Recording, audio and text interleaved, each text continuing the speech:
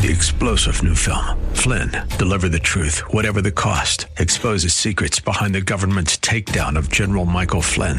Flynn knew what the intel world had been up to. He ordered the first audit of the use of contractors. This set off alarm bells. He told the truth. He was the most dangerous person for Donald Trump to hire. They had to get rid of Flynn.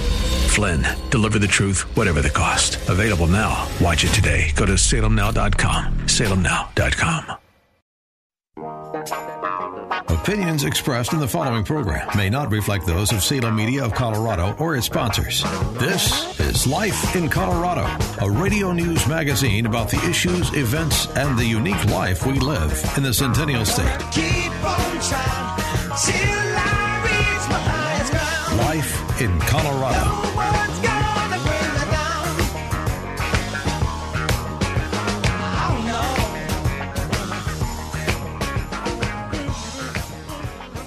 Hello and welcome to Life in Colorado. I'm your host, Maria Oliver, and election season is upon us.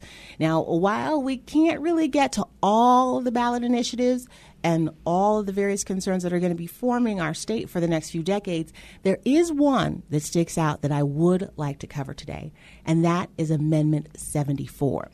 Amendment 74 clearly states, shall there be an amendment to the Colorado Constitution requiring the government to award just compensation to owners of private property when a government law or regulation reduces the fair market value of the property?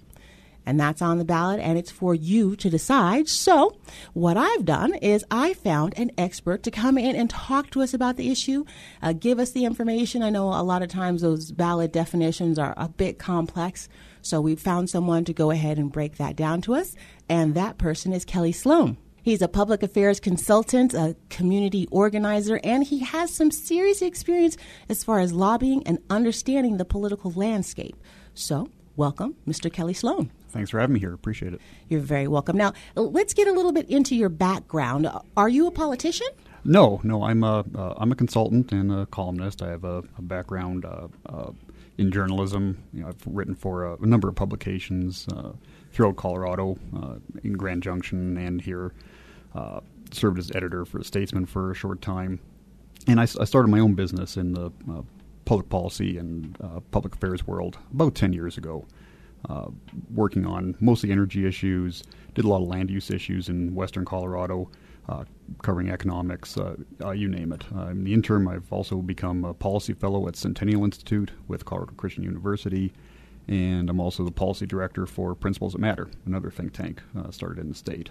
What's the Centennial Institute? So Centennial Institute is a think tank associated with Colorado Christian University. What we do is we look at policy issues, prepare policy briefs, kind of break things down into some of the elements to make them understandable to the general public, and we're really looking at it from a conservative point of view. And then how did you get into this political sphere?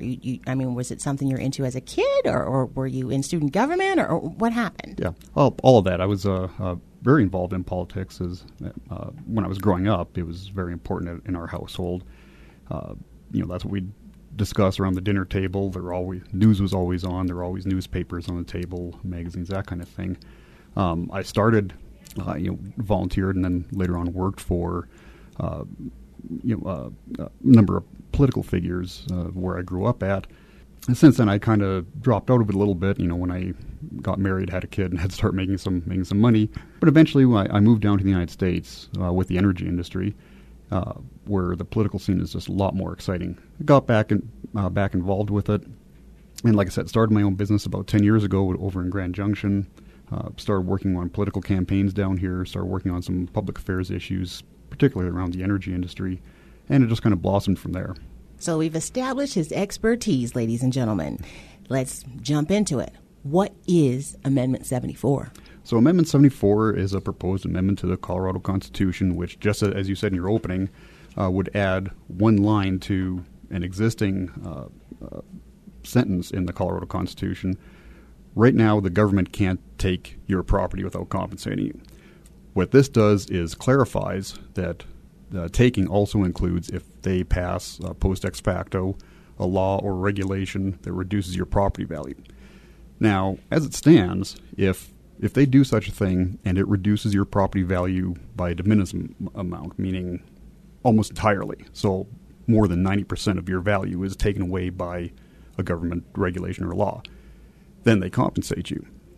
If it's anything less than 90%, if it reduces the value of the inherent value of your property by 75% or 60%, you have no recourse. You're pretty much precluded from even trying to seek redress through the court system, and that's based on a certain number of precedents. So, how does the implementation or the not implementing 74 affect individual homeowners and business owners? Well, if you own a piece of property, whether it's home, a business, a farm, some acreage, and it has a certain inherent value. So, for example, if you bought that piece of property with the knowledge that you were going to develop it, or it had a resource on there that you wished to develop, and you paid for it accordingly with a price that reflected that use, after the fact, the government comes up with law or regulation. It's usually a regulatory taking that says you can't do that. So it diminishes the value of that property that you paid for, the inherent value of the property. With this amendment, you will have recourse. It recognizes, really it just clarifies that a regulatory taking is a taking, not just if it's over 90%, but if it's potentially any amount that you are due some compensation for it. Now, what's important to note with Amendment 74 is because it's written the way it is, it's not very prescriptive. So it's not telling the court exactly, what amounts we're looking at or anything like that. But the key thing is that it's also not tossing any previous court decisions or previous court directions. So, for example, takings that are speculative in nature. For example, I could, if I put the Eiffel Tower up on my property, I could say that's going to increase my property value, and the government comes along and says, no, you can't do that. Well, I can't turn around and sue for a reduction in property value because that's speculative. It has to be something that reduces the inherent value. Here's a best example probably is the case that kind of got this all started, the impetus for it. Back in 1961, the Animas Sand and Gravel Company bought about 50 acres of land with sand and gravel on it to start a mine. About 12 years later, the county does a master plan which rezoned that land and said they could only mine about 8% of it, and the rest they couldn't touch, couldn't be developed. Well, of course, that decreased the inherent value of that land. They didn't get compensation for that because the court said, well, you still have some use of the land. You can still, there's still 8% you can mine. The rest of it you can grow hay on or something. Well, that wasn't the point. When they purchased the land, it was purchased specifically for the resources that it had on it. And now, because of a law that came in after that, they can no longer do that. So that inherent value was reduced. So that would give them, the opportunity to go to court and say, look, the government took, because of law, they took a certain percentage of my land. We're due compensation for it by the existing Colorado Constitution and, quite frankly, by the Fifth Amendment of the U.S. Constitution. So, but it doesn't allow somebody to say, well, I really wanted to put up a casino on this land that's zoned agriculture. Again, that's speculative. That's not the inherent value of the land. There's a lot of people that try and say that this. They point to something vaguely similar that they passed in Oregon about 15 years ago, I believe it was, which led to a lot of lawsuits, and it cost so much money that they ended up repealing it. Well, the problem with it's kind of a apples and bowling balls comparison, because the Oregon amendment that they passed was very prescriptive. It spelled everything out for the courts, and it overturned a lot of previous court decisions, overturned a lot of stare decisis. So it was kind of the Wild West. This isn't. This is just clarifying that the intent of the law, of the Constitution, in terms of private property rights and takings, included regulatory takings. So that's really all this is doing. It's not like the Oregon one. This is it is going to be tested in court. There's no question about that. Any new law is. But the argument that you hear from some of the opponents that this is going to be just like Oregon, it's going to be a free fall, that just isn't the case because of the way it's written. There's a lot at stake this November. 36 governorships. 35 Senate seats. And all 435 House seats are up for election. If only 50% of voters show up, it would be the highest midterm turnout in a century. Learn more and get involved at IamAvoter.com. And don't forget to vote Tuesday, November 6th. Brought to you by I Am a Voter and the Ad Council. What I'm hearing you say is that Amendment 74 gives people options. If their actual property value, not what had happened or what they were going to maybe possibly do with the property, is directly affected. Exactly. Okay.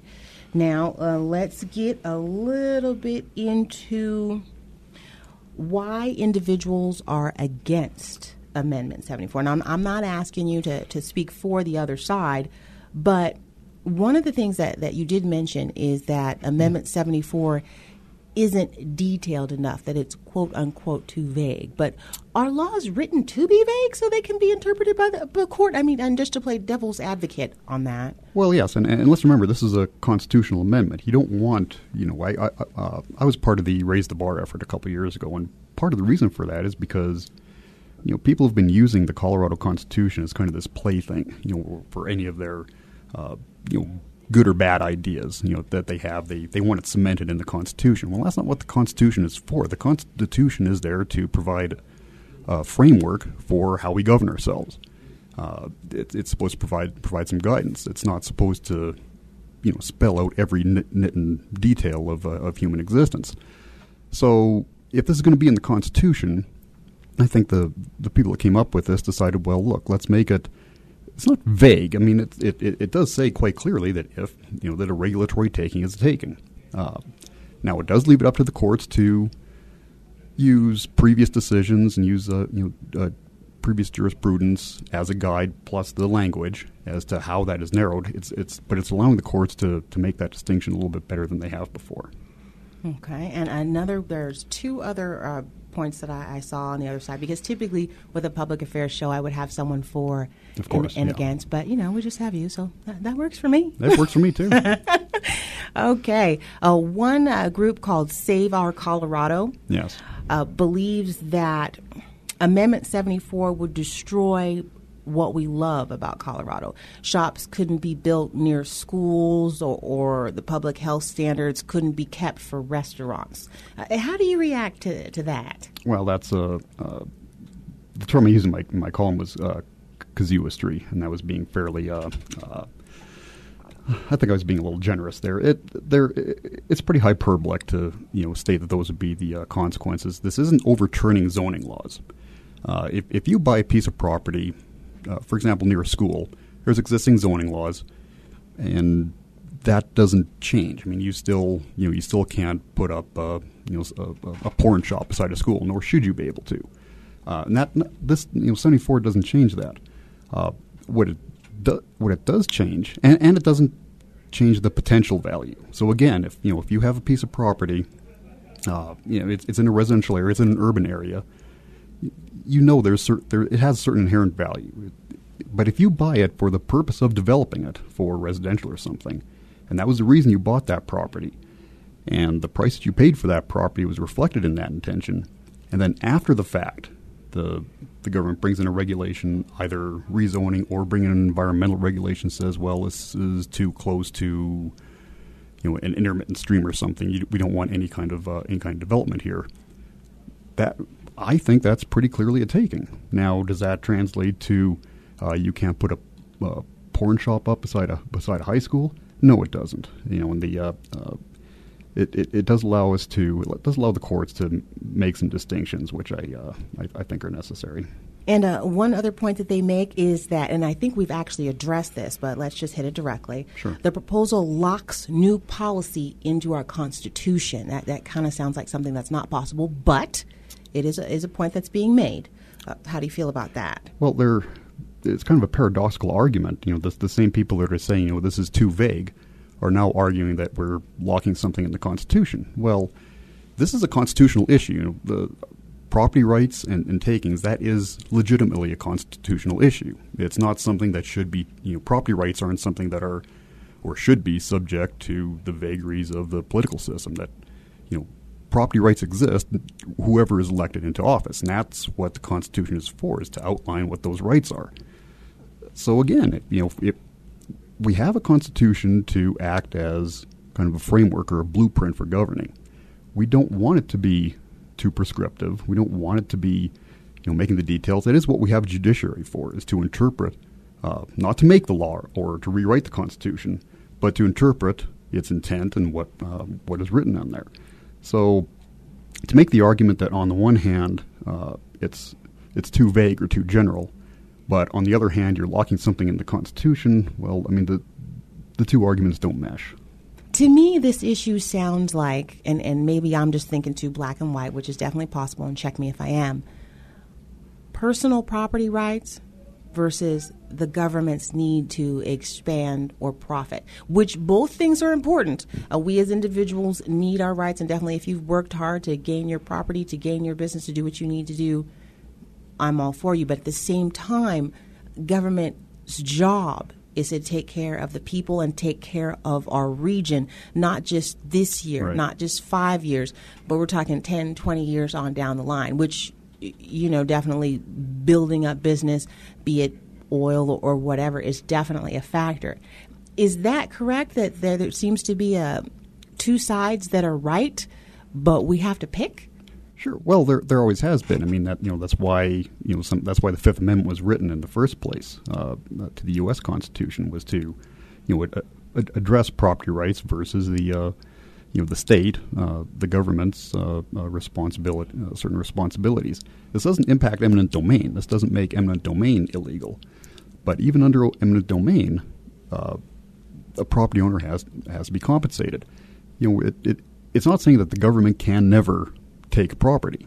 The government takes property for highways. It takes property for various reasons, even if it's for an environmental reason. Now, I think one thing we have to recognize that definition of what a government legitimately takes property for has expanded exponentially over the last 200 years.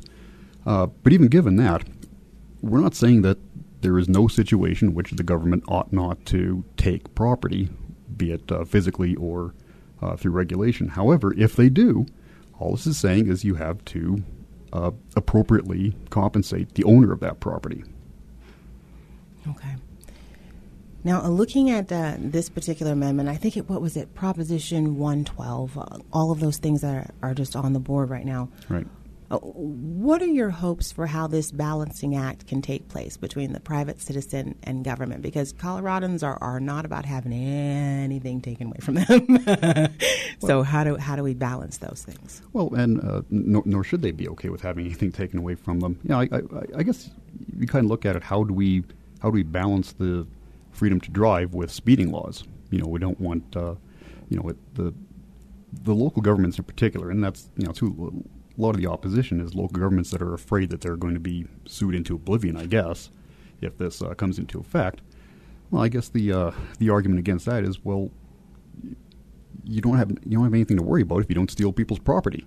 So I think it'll force local governments to at least think a little bit, or take a step back and pause before they start to enact regulations or zoning laws, master plans, so on and so forth, that result in taking somebody's property or diminishing somebody's property value.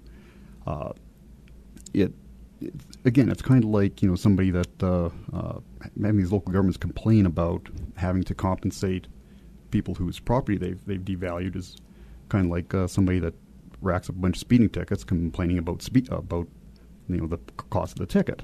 Well, don't do it. So. That's a little bit of reductionism on my part, I admit. But the point is that we have addressed this issue of balancing, over 200 years. Actually, well before that, property rights aren't an American invention. deals with English common law, going back centuries.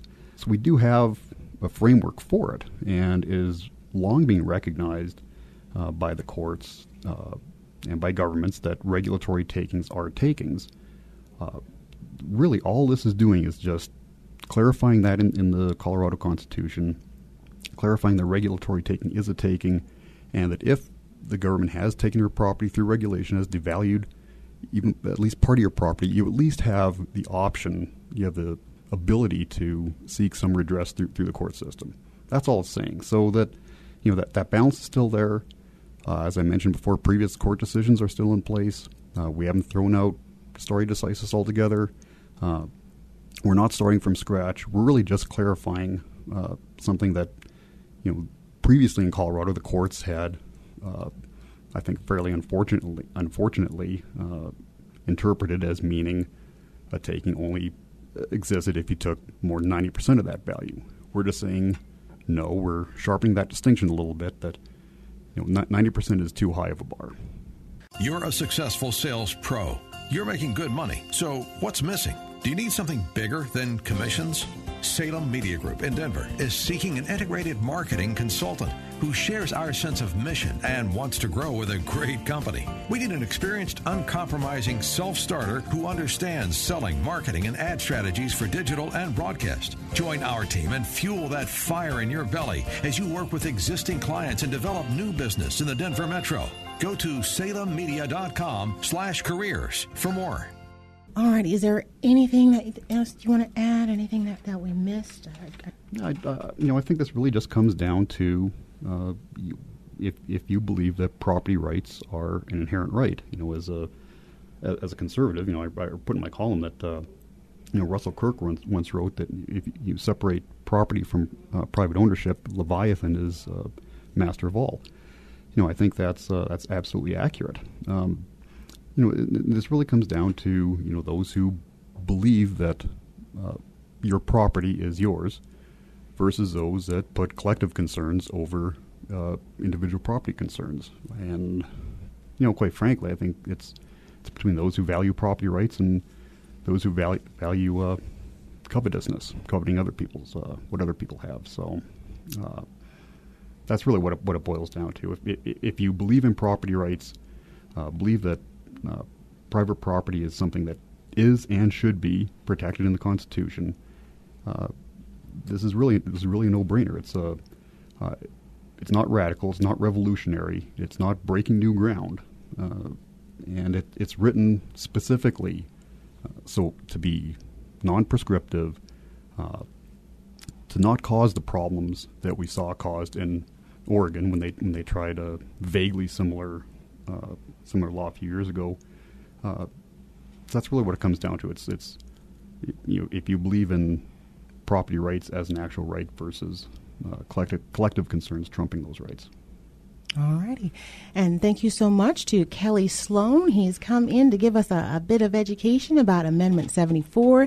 He's a public affairs consultant, a former lobbyist, a communication consultant, an energy policy fellow at the Sentinel Institute, and, of course, my favorite, a former journalist. Thank you so much for joining us, Mr. Sloan. Thank you very much for having me. We're clearly soldiers in petticoats, dauntless crusaders for women's votes. Though we adore men individually, we agree that as a group they're rather stupid. Cast off the shackles of yesterday, shoulder to shoulder into the fray. Our daughters' will adore us, and they'll sing in grateful chorus. Well done, Sister Suffragette. From Kensington to Billingsgate, one hears the restless cries. From every corner of the land, womankind arise! Political equality and equal rights with men. Take heart, for Mrs. Pankhurst has been clapped in irons again. No more the meek and mild subservience we. We're fighting for our rights militantly. Never you fear! So the shackles of yesterday, shoulder to shoulder into the fray. Our daughters will adore us, and they'll sing in grateful chorus.